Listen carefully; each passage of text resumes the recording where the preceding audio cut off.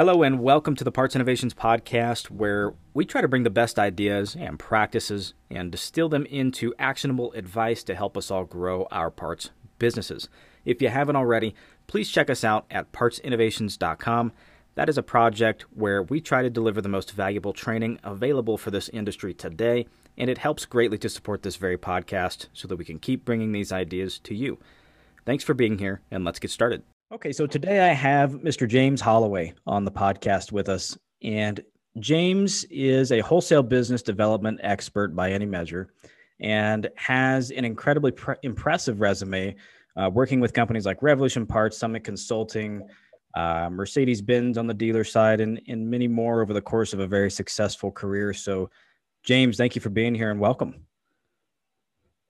Hey, thank you, Joe. It's my pleasure, and I'm happy to be here. Very happy to be here. Awesome. Well, I'm excited because, for anyone who follows my work, you most likely know who James is. And you know that he puts a lot of effort into, just like I do, creating content around the business. And one of his slogans is "We're all in this together," right? That's right. That's right. And when everyone is on the same page and we're all here to help each other, great things can happen. Agreed. So, I before we get started, so you have sort of 4 or 5 things or tips for us today that can help us sort of develop our wholesale businesses. But first, just want to ask you a few questions. How did you get started in this parts business? Well, that's a great question. It was when you're in high school, you're faced with all these decisions on what am I going to do after high school, or what is my career path going to be. And I actually kind of fell into it. And while I was still working in high school, of course, I had a side job, and that side job involved working at the automotive department / sporting goods department of a department store. And I found very early on that I enjoyed helping people procure or specify replacement parts that we just happened to sell. We had a shop outside, 4 or 5 days where we sold oil changes and tires and things like that. So that's kind of like how I got my foothold into it. Yeah. And, I decided I liked it. And the part of it that I liked wasn't so much that it was automotive, it was people. And if anybody asks me today, I will say this, and this is like one of my favorite sayings, is like, we don't work in the automotive business, we work in the people business. Yeah. And for me, that kind of just aligns right in with wholesale. And you're going to hear me talk about that later on in the podcast about how important, relationships are, and it's the very pinnacle of the wholesale business. But going back to how I got started, I mean, that it kind of grew from there. Graduated from high school and went right into the workforce. Worked full time at I guess you'll call it a do-it-yourself, like an AutoZone type company. Sure. Did that for five years. Learned the business side of it, in terms of not just selling parts, or stock order replenishment, but how to deal with on the administrative side, hiring, human resources, things like that. Sure. And looking back, it's like, I literally, I'm so thankful to be where I am today. It's been a great career, but going back, eventually the path that I was on led me to go to work at an OEM new car franchise dealership. And it was the first time, to me, parts are parts, whether they're aftermarket, whether they're OEM or used. Yeah. And was that Mercedes? And that was Mercedes. Yeah. And, I've never really worked with any other brand. That's not true. I mean, I worked with Volkswagen. I worked for the OEM Volkswagen, both German, both did things a little bit differently from the other one, but, one's more of a mainstream mark and the other one is obviously Highline. Yeah. But man, so many stories and so success stories, and I will tell you, it's always been about the customer, or about the people, whether they were vendors or colleagues or draw. So Sure.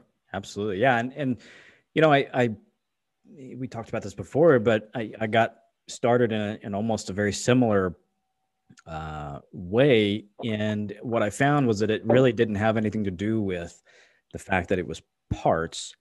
I think it probably could have been anything, but it was the people side, helping people sort of decipher and look through. One of the things I used to really love, and I still do, I just obviously in my current position don't do it as much, but just reviewing schematics with customers and helping them identify, first of all, you know, how something might be taken apart, or how it might be put back together, and what things and components and pieces you'll need. I always found that fascinating, and it was stimulating, you know, and I think that's what actually drew me to it, because I was really helping people and it was very stimulating. And of course, just like you, that kind of spiraled into going into the dealer side and really just developing from there. Yeah. Yeah. And I can tell you, you know, there was a time at the dealership that I worked at where our growth was literally like trying to hold on to a rocket ship. And it was unprecedented growth, and just managing that was, I can tell you, we went from being a very small corner mom and pop car dealership to one of the leading, we used to call it the Taj Mahal, you know, this new dealership that we moved into back in 2003. And of course that was before, you know, the recession. So, you know how the recession went, you know, what goes up must come down. Of course. But I can tell you, personally, my parts department, when I took over from the assistant parts manager as a parts manager, I think I had 5 employees, including myself. And then right before the recession hit, we were up to like 25 people in the parts department. We were hitting over $1 million a month. That's huge. Yeah. And totally different business at that. Yeah. It is. And you know, you're obviously not working the counter, right? I mean, if you have to, you will. Of course, obviously we do that. But when you're pushing out that kind of business, you know, you have to have systems and processes and people in place to make sure it gets done. And if somebody doesn't show up, then the show must go on. So Absolutely. Well, that's awesome. It sounds like we had very similar ways of getting into it. And, you know, that story of coming into a dealership, it's very small, and being a part of inducing some huge growth. You know, I think that's what people are searching for. You know, they want to be a part of something that is going somewhere. And I think that, you know, this conversation in particular that we're going to have today is going to help them get there on their wholesale business side. So I guess that sort of leads into my next question, which is, I mean, from your perspective, why is it important that we focus on our wholesale parts business? You know, I mean, if you look at it just straight on, it's a revenue stream. And when you look at the business, I mean, it's more, and when I say the business, I'm talking about the car business and working at a dealership. You have all these departments, whether it's new car, used car, F&I, service department, parts department. Those are all departments that generate revenue, and they are right now more than ever. They are every department has to pull their own, so to speak. Yeah. And when I say that, I'm talking about growth. And parts is no exception. So I remember looking at my business as a 3 or 4-legged stool, right? And one of the legs of that stool, obviously, is my service department. And one of my favorite sayings is that, you know what? If your service department is breaking records, so are you. Right. If your service department is not breaking records, neither are you, right? and so, you're looking and you're saying, okay, well, what other revenue streams or what other legs to the stool can I have that will, funnel in through the parts department? Right. And of course, you and I, we're in the parts business. We don't sell labor. The service manager sells time. That is the only inventory that they have to sell is time. Sure. But the thing is that, the number of cars on the road today are at a record high, 11.6 years old. So people that are, people that actually buy cars versus the people that lease cars, they hold on to them for a very, very long time now more than ever. And oh yeah, the great thing about that is that, the older a car gets, the more demand for parts, replacement parts is going to take place. Right. Yeah. So, it's not a good idea, at least me personally speaking. I never really liked having all my eggs in one basket with the service department. So, of course, we had a body shop, right? And I remember my GM at the time, I'd always talk about wholesale. And he looked at me, he's like, "Oh, you mean our body shop?" And I was like, "No, our wholesale." I was like, if the car, and I remember explaining to him, "Mr. General Manager, if the car doesn't show up on our service drive, we don't get the part sale or the labor sale, but it's going across the street to, what some people may view as our competitor. But guess what? That competitor will buy parts from you to fix that car because the car didn't show up here. And the reason why the car didn't show up at the dealership is usually we found out that warranty is the primary driver of traffic across the service drive. So once that car is out of warranty, if it's an Asian or a domestic OEM, 3 years, 36,000 miles, we're never going to see them after that. If it's a luxury brand, 4 years, 50,000, we're probably not going to see them after that time period is up, right? So then, what happens is that I still have a really good shot of selling the part, even though the service manager has no hopes of selling labor because the car's not there. Yeah, you bring up such a good point, which is that just because we're not capturing it from our own service drive doesn't mean that we have to not capture the parts sale either.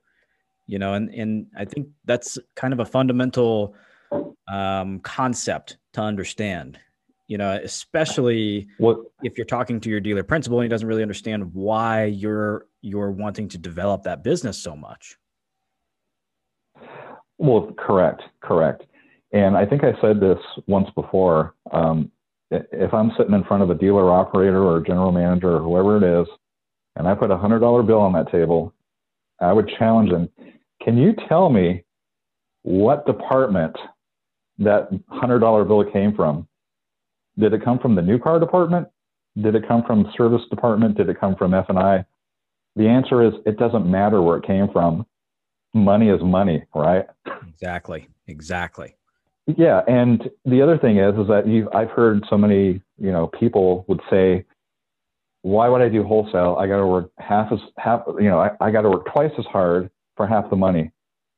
And the truth of the matter is that, well, you know what? If they don't buy it from you, they're going to buy it somewhere else. Yes, they will. And your competitor will happily sell it. Absolutely. And you know what? I'll say it once, I'll say it again. You and I and whoever's listening, we are in the parts business and we're here to sell parts. And I don't care where that money comes from. I have the part. I want to sell it. I don't think you do either. I don't want to be the curator of the auto parts museum where parts sit and they collect dust. And, that's money tied up. That's the dealer's money that, we only have that part there because it's met specific phasing criteria. There's activity. The only reason why we even have that part there is because there's a very high likelihood that we're going to sell that part again.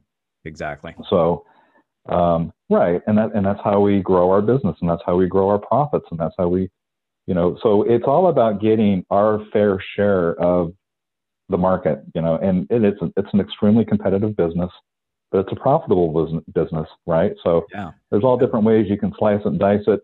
One of the things I will say is that when you talk about wholesale, remember there's two segments to this monster. You have collision and you have mechanical. And those are, two totally separate customers, two totally separate sets of needs and expectations that have to be met. Sure. We can get into that later. Yeah. Sure. Yeah. I think the takeaway that I'm getting from this is, if a customer came into your dealership and he purchased a car, and now you're 3 years down the line, he's out of warranty, that customer is looking for a cost-effective way to keep that vehicle in good condition. And generally speaking, there's all sorts of reasons for this, but generally speaking, the dealership is not going to be the most cost-effective route. It might be the best quality route. And there's probably a difference between a customer who's in Highline and a customer who is in domestic, right? But I would imagine that, at least when I was in Highline, so I worked with Lexus and BMW for a good bit of time. And what I found was we had some very, very loyal customers that no matter what, they came to the dealership. But our competitors were specializing in import in Highline. They were saying, hey, we work on just BMWs and we do it better than the dealership for half the price. So that's now I also got those sales because I sold to those customers. And that's the big takeaway there. Just because it's not being funneled through your service department doesn't mean you have to miss the sale altogether. And by the way, all sales help the dealership, right? And so where your the thing you did with the $100 bill, that's perfect. It's perfect. It doesn't matter where it came from. The fact is that it's here and it's on the desk. So that's kind of my takeaway. Yeah, and it's super important. Yeah, one of the other things I was going to say is that one of the factors that has to be looked at here is depreciation of the vehicle itself. Yeah. Because in most cases, 3 years down the road, after you drive off the lot, after you buy or lease that car, 3 years later, that car is only worth about half of what the purchase price is. And if you think about it, most people are financing the purchase of a new car 48, 5, 6, sometimes 6, 7 years down, and sure.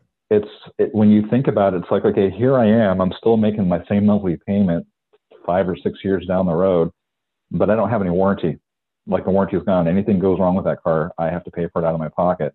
Yep. So I'm looking for somewhere that can do the work for, and again, a lot of the technicians that work in these independent repair facilities, guess what? They worked at the dealership. So, yeah. And now we're talking about, skill level. So, some of these independents, some of them have a greater bandwidth of what they can do and what they can't do. All of them can do oil changes. All of them can do alignments. All of them can do brake pads. But, at certain points, you're going to be faced with no other alternative than to take it back to the dealer, because now you're talking about, very specific diagnostic and technical type repairs that maybe the independent repair providers don't have either the correct diagnostic equipment or training. Yeah. And let's face it, the level of technology being integrated into these cars every single year, it just gets bigger and bigger. And 3 or 4 years, if you have a vehicle, let's say 3, 4, 5 years old, there's a good chance that the technology is maybe obsolete. Not a lot of cars 3 or 4 years ago had Android Auto or Apple CarPlay, as an example. So. That's right. Yeah, that's a good point. Yeah. Well, so takeaway is it's very important, huh? Yeah, I mean, I think that we're just kind of putting things into perspective, right? Things to think about, and it could be very easy, like, hey, phone rings, I pick it up, I fill the order, and that's it.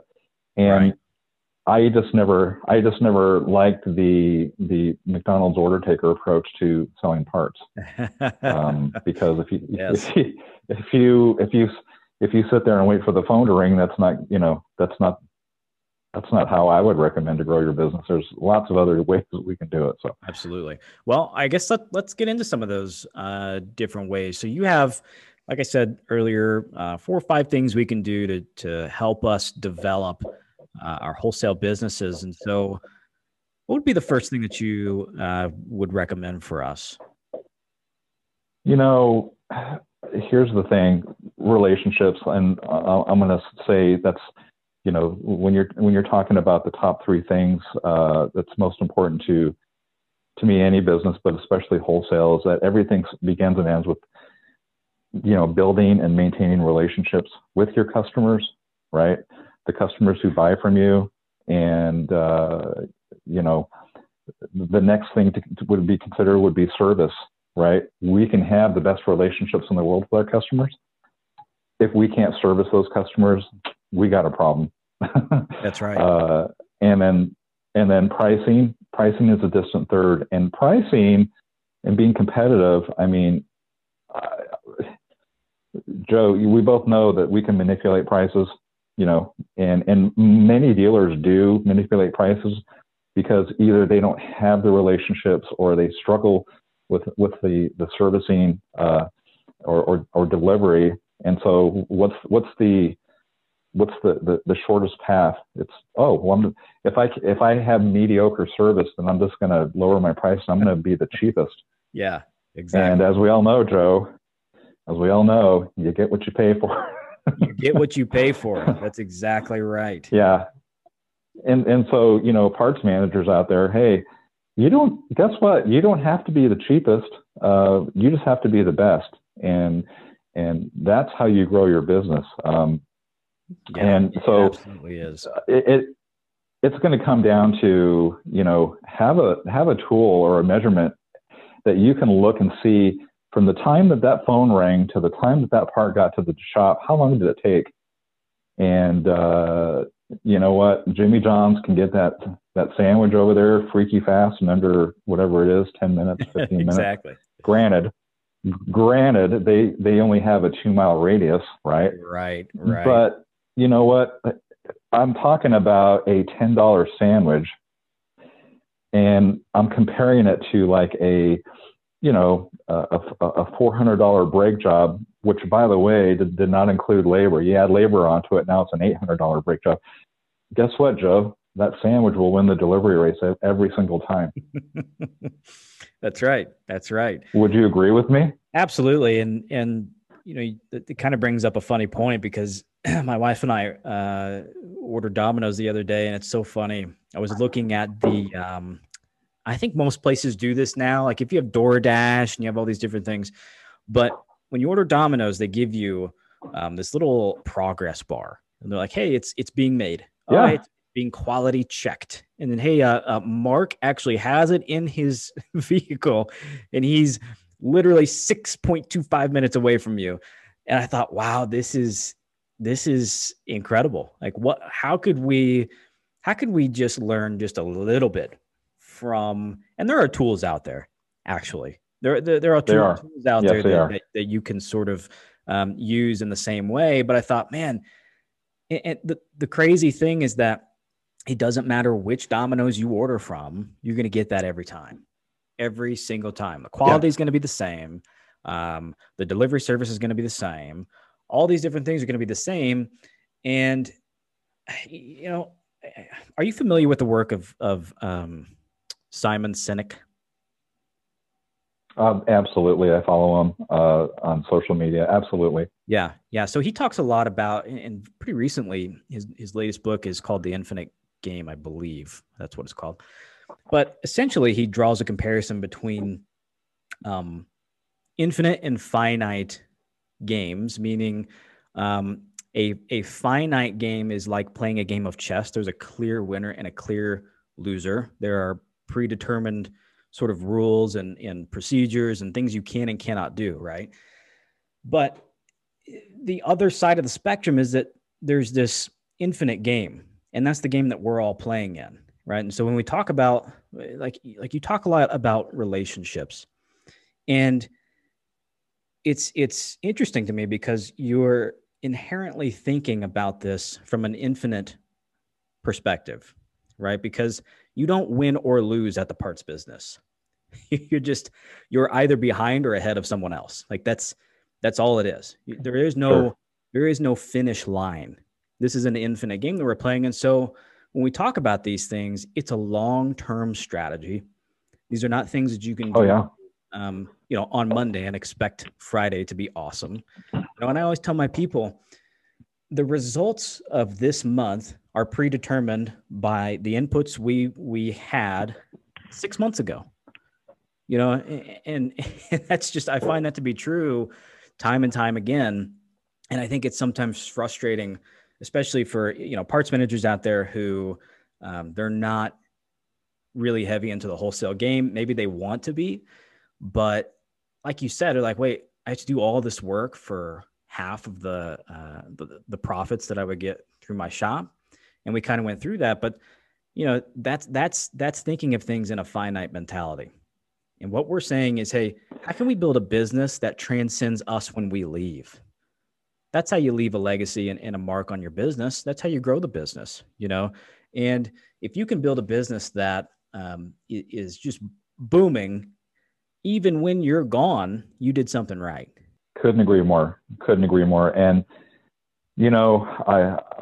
I'll say that the end result of what we get is directly proportional to what we do, right? Right. Like that stuff just doesn't happen automatically. There's a lot of things that have to be looked at and tweaked, and obviously there's tools out there, and for parts managers out there on the collision side, you're going to want to be on. There's so many platforms that the collision shops are using right now. Yeah. That you have to be in it. And I've said this before, being in wholesale, either you're in or you're out. There is no gray area. It's like, it's kind of like being pregnant. Either you're pregnant or you're not. It's like, and if you're gonna be in the business and you're gonna be a player, then you have to have everything that these shops, specifically ordering procurement platforms, Collision Link, OPS tracks, Yes. body orders coming across the fax machine are long gone. Yeah. And I remember those days because I've been around for so long, but I remember the orders coming in, and I'd see a crash order, right? And half the order the lines were crossed out. And I'm like, wait a minute, what is this? Like why am I getting the scraps of this order? I want that door. No, I want that headlamp. I want that bumper cover. What do you mean insurance is telling you got to buy it somewhere else, right? So we're talking about that game. And of course, over on the mechanical side, take a good look at RepairLink. The days of customers calling into your parts department, and let's face it, 90% of the inbound phone calls from mechanical shops, they're trying to build a repair estimate. That's all they're trying to do. It's the same thing that our service department does. Yep. I need price and availability on this, and this. And guess what? They don't have to call us anymore. I would rather sell parts, and I think you'll agree with me, rather than be a quoting machine and quoting parts all day long, and they never order back from you, right? Right. And so in that case, I would gladly set up those shops on RepairLink, and they don't have to call us anymore. They can log in 24 hours a day, 7 days a week when we're closed. They can see the diagram, they can see the part, they can see the part number, they can see the list price, they can see their price, absolutely. They can see availability. And guess what? If they want to order it, they just click it. We get the order and we deliver it. How cool is that?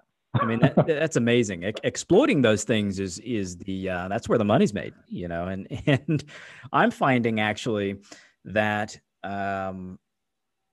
there's a preference that's starting to build. I mean, people don't really want to call me. And that's fine. Like, they want to be able to do self-service. They want to be able to look those things up themselves and build the estimates and have that quick level of access, because, I think a lot of dealerships suffer from just not being able to get to every single phone call. And the reality is that if you don't have sort of a back-end system set up, you might be losing sales. If you're not on RepairLink, Collision Link, OPS tracks, all of these sort of various other pieces of technology that allow your customer to do business with you without talking to them, you could be very well losing sales. Yeah, on the mechanical side, the last time I checked, up to 50% of repair estimates were written outside of normal dealership business operating hours. Yeah, absolutely. Yeah. So, it's important to have these things in place. And one other thing that I'll just kind of pepper in here with this conversation is I remember looking at quotes that my people would generate. And I remember having them in a room in a meeting and say, hey, we had whatever it was, 1,000 quotes this month, right? And they're sitting in my DMS system and they're just sitting there and they're open. And I never really liked having those things sitting there open, especially at the end of the month, right? Yeah. And then I would focus like, okay, so what percentage of those quotes? Because after all, that's time. I'm paying my people time to pick up the phone and do those quotes. Sure. So I want to know what percentage of those quotes actually ended up getting sold. And it turned out it was like less than 2%. So then I was like, well, this is crazy. Like our time could be better well spent rather than just answering phone calls and quoting parts all day long so they can go buy it somewhere else, right? Exactly. And so parts managers, make sure you measure what percentage of quotes are actually being sold. And, if you can bump it from 2% to 4%, well, at least that's a step in the right direction, right? But it also sends the message to your employees and also to your customers, like, if you guys like to call us, that's fine. You can call us, right? But you don't have to call us because there's technology and there's platforms out there that, you could probably get the information much quicker than it would take for you. Because let's face it, I hate to say it, if we made mystery phone calls, which I used to do into parts departments, 9 times out of 10, I get parts hold. Yep. Right. And, yep. And guess what, people, you don't have to put them on hold anymore. You just have them direct them to your online site and they get everything they need and then some and all the information they need to build a repair estimate, and you're off to the races. And that's just a huge time saver. So absolutely. We had a system set up at one point when we were in a really high growth phase. You end up getting yourself in a position where, it's kind of a transition period where it's like, okay, well, we have a certain amount of staff. Let's say you have 10 people, and all of a sudden, of course, it seems like overnight, and it's not. It's all the inputs that you put in before, but it seems like, holy crap, like we have so much to do now. We have so many calls coming in. We have so many emails coming in, all this different stuff, but we're still operating on a smaller staff. And of course, if you're going to your dealer principal and say, hey, I need to hire people, he's going to say, yeah, no, that's not going to happen. You need to be able to justify those things first. So the reality is that you're going to have to develop some really solid processes for inbound sales coming in. And so we had set up a system at one point where we had our receptionist, we had so many calls coming in. We had a receptionist sort of set up what was it? It was kind of like a digital board mm-hmm. where she would field the calls, say, hey, this is, such and such. What are you looking for? Give me all the information. I'm going to have someone call you back in no more than 10 minutes. And we used that very successfully. And the customer was like, oh, okay. And they started to expect that. And of course, after that, we brought on some more outside sales staff, brought on some more inside sales staff, coached them to be able to use the online platforms and all that kind of stuff. But, there are going to be those transition periods where it feels like it's too much. And we probably feel that way a lot of the time anyway. We're mm-hmm. for some reason consistently understaffed or have not so great processes, in place.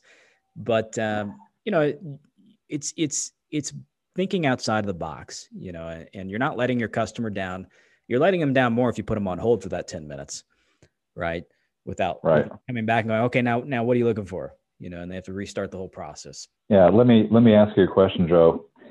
If by some miracle you were able to increase your wholesale sales by 20%, would you automatically be assured of getting additional resources or staffing?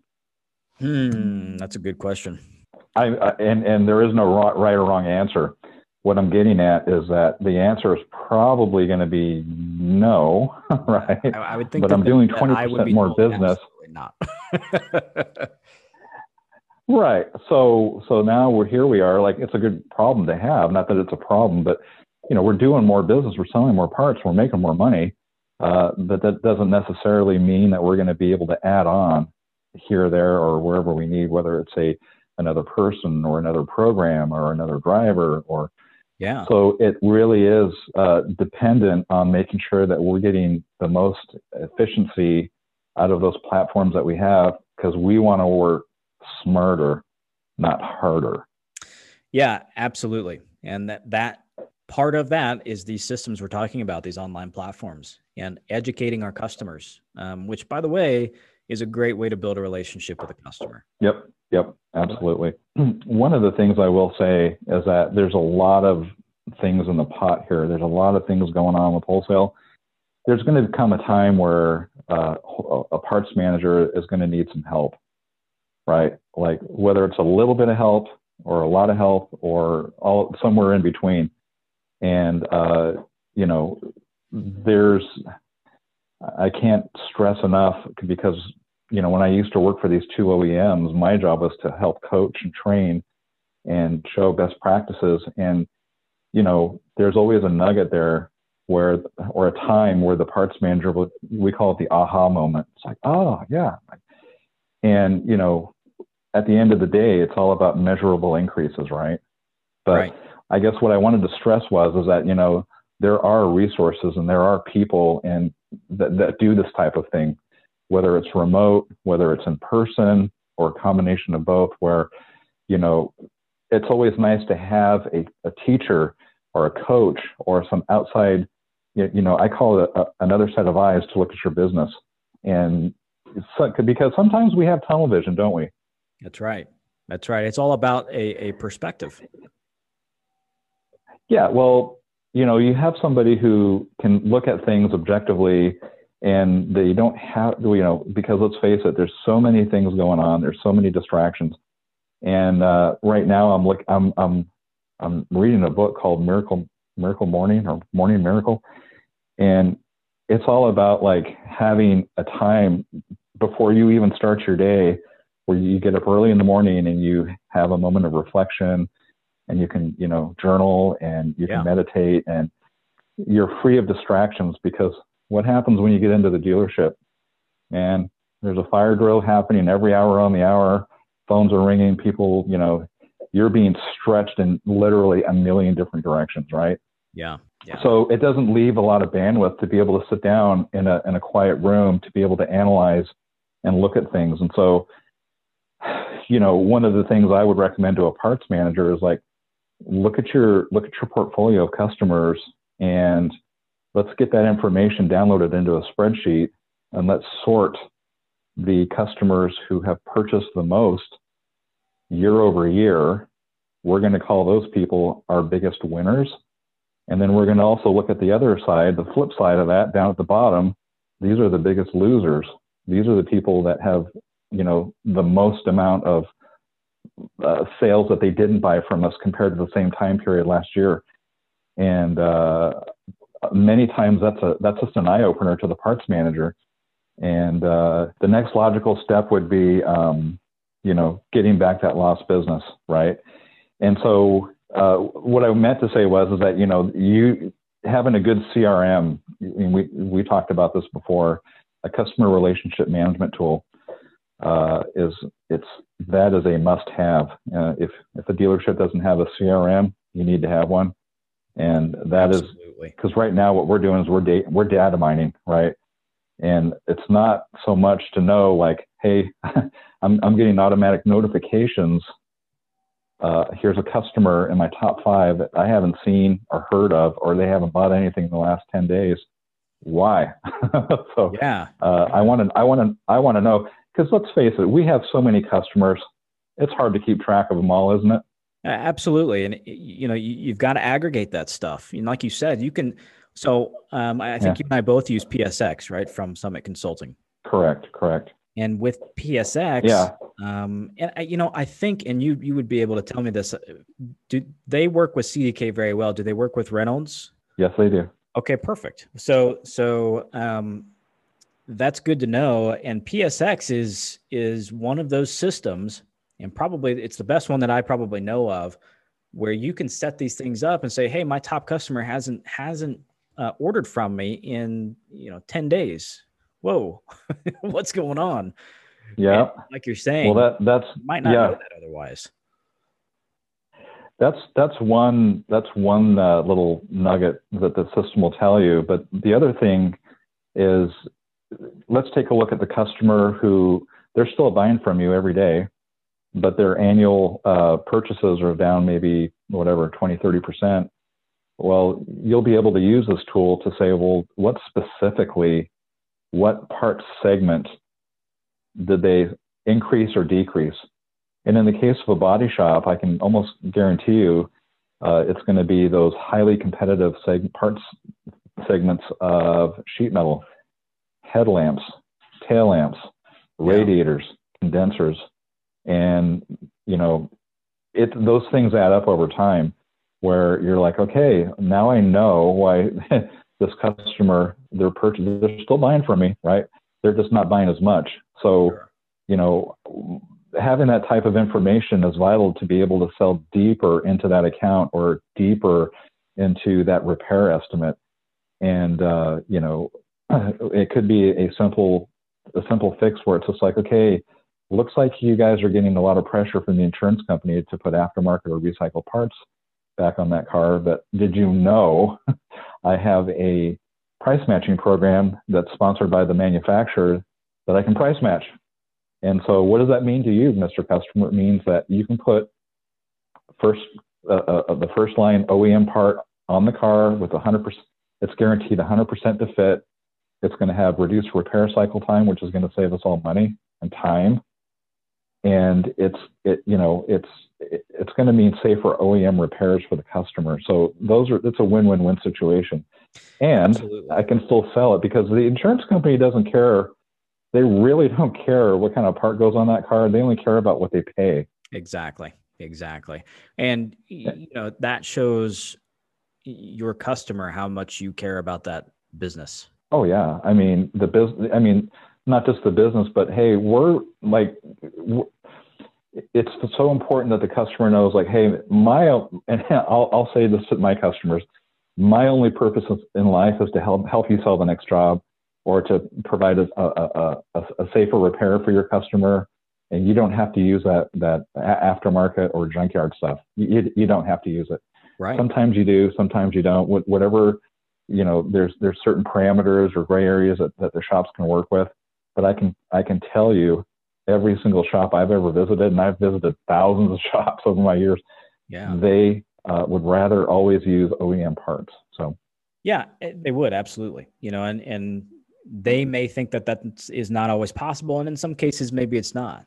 But most manufacturers, most OEMs are going to offer you some kind of program to help you with your wholesale business. They're going to offer some kind of back-end incentive, some kind of incentive for your customer. Knowing those things is just critically important, because when you look at your wholesale business as just one singular business unit, you have to take those things into account. If you're looking at your financial statement, you're going, okay, wholesale revenue is this, wholesale gross is this. Oh crap, I'm not making any money. Well, you have to take into account all of that back end stuff that, well, number one, maybe you're not taking advantage of to the fullest extent. And number two, maybe you're not offering your customer all of the incentives that the OEM provides for them, because they want you to sell OEM parts. Trust me, they would much prefer that you, we talked about this earlier, if it's not coming through the shop, they want you to sell that part versus having the customer go to an aftermarket source, right? correct. So Correct. yeah, I just think it's important that we take all of those things into account. Yeah. Well, here's the other thing is, like, I'm sure those all those highly competitive parts that we spoke of, I can almost guarantee you they're probably sitting on your shelf. Yeah. Because you've sold them before, and you know what? I would rather make $10 on that part and move it and get it off the shelf, rather than have that thing sit there for a year and collect dust. And now, like I said, I'm all about volume. I'm all about sales. Yep. Inventory control is very important, but like I said before, I do not want to be the curator of the auto parts museum. I'm gonna end up using that now. I'm gonna have to start using that in my normal everyday language. Yeah, yeah, That's pretty good. yeah. Well, These parts sitting here on the shelf, these are hot potatoes. that's right. I need Exactly. to. They're landing. We got a lot of parts coming in every day. We got a lot of parts going out every day. These parts are hot potatoes, and the more time they sit here collecting dust, the more money I'm losing. So, you know what? If I can move that part, trust me, I will. Absolutely. Absolutely. Yeah. Well, James, I know that you have said this before, but if anyone does need help, of course, I'm more than willing to help you work through this. But I know that, at least I'm pretty sure that James is willing as well, and he is he is what I would consider the expert on this. So how can people reach you? That's a great question. I'm right in the middle of putting together my website where people can, at least look and see what's going on with me and what my portfolio looks like and what my experience looks like. But right now, the easiest way to get a hold of me is just on LinkedIn, James Holloway, and message me there. But very soon, there will be a time where you can call me, you can text me, you can FaceTime me, you can email me, all of those things. I'm always here. I'm always available. I love to talk about this because I'll be honest with you, I don't know anything else. Hey, I've that's been where doing I'm this for a at. long time. Yeah, yeah, and I get a lot of self satisfaction from being able to help others. It used to be where I got a lot of satisfaction from just being able to help customers, but now it's about helping parts managers. And in all of the hundreds of dealerships I've traveled to all over the country, and when I say all over, Joe, I've seen all these dealerships, the best of the best, the worst of the worst, and all points in between. Some of these dealers are they're multi-million dollar, what I call mega dealers, and some are just like small dealers. And guess what? None of them are perfect. And there's always one thing that they like I said before, it's an aha moment or something that they can improve on.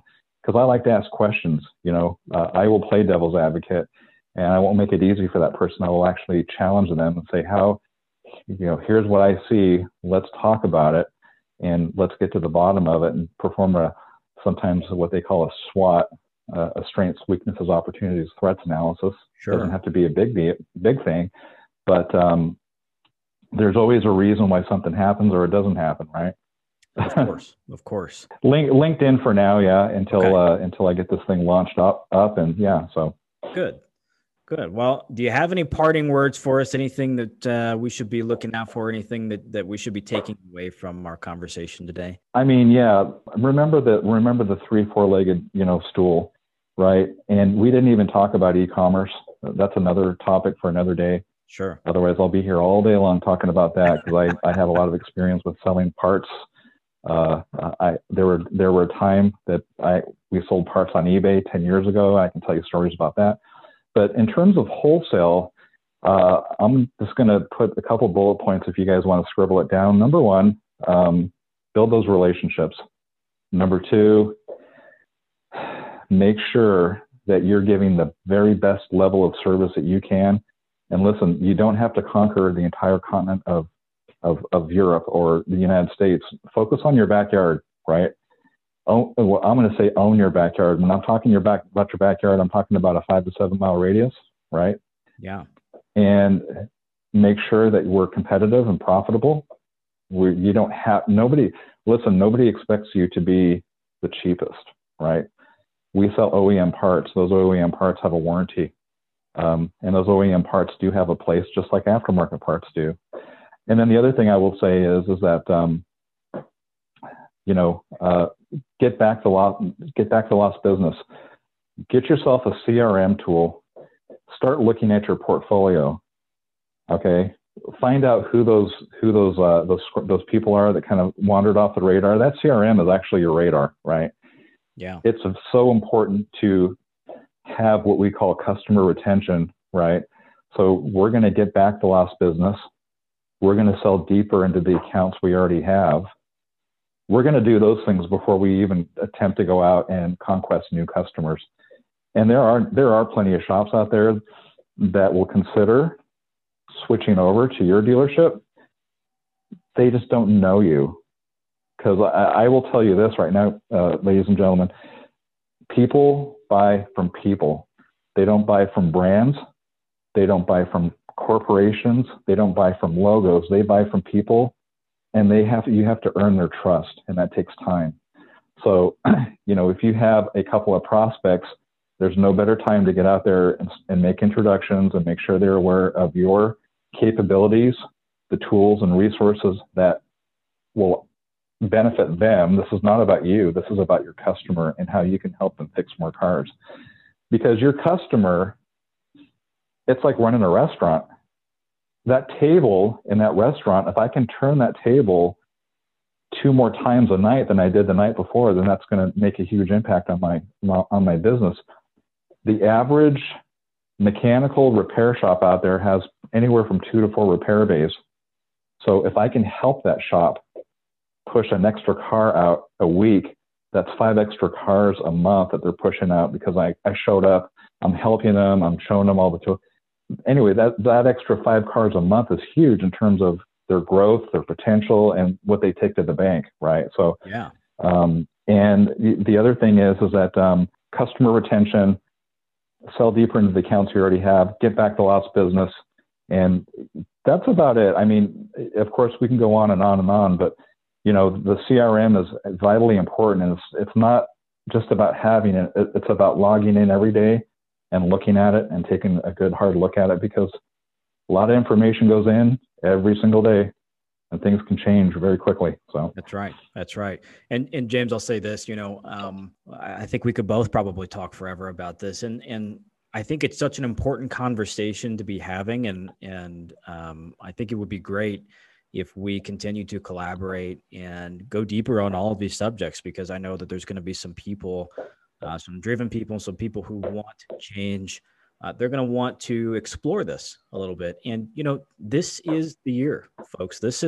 You need to start planting your seeds now, because it takes a while. It takes a while. It doesn't happen overnight.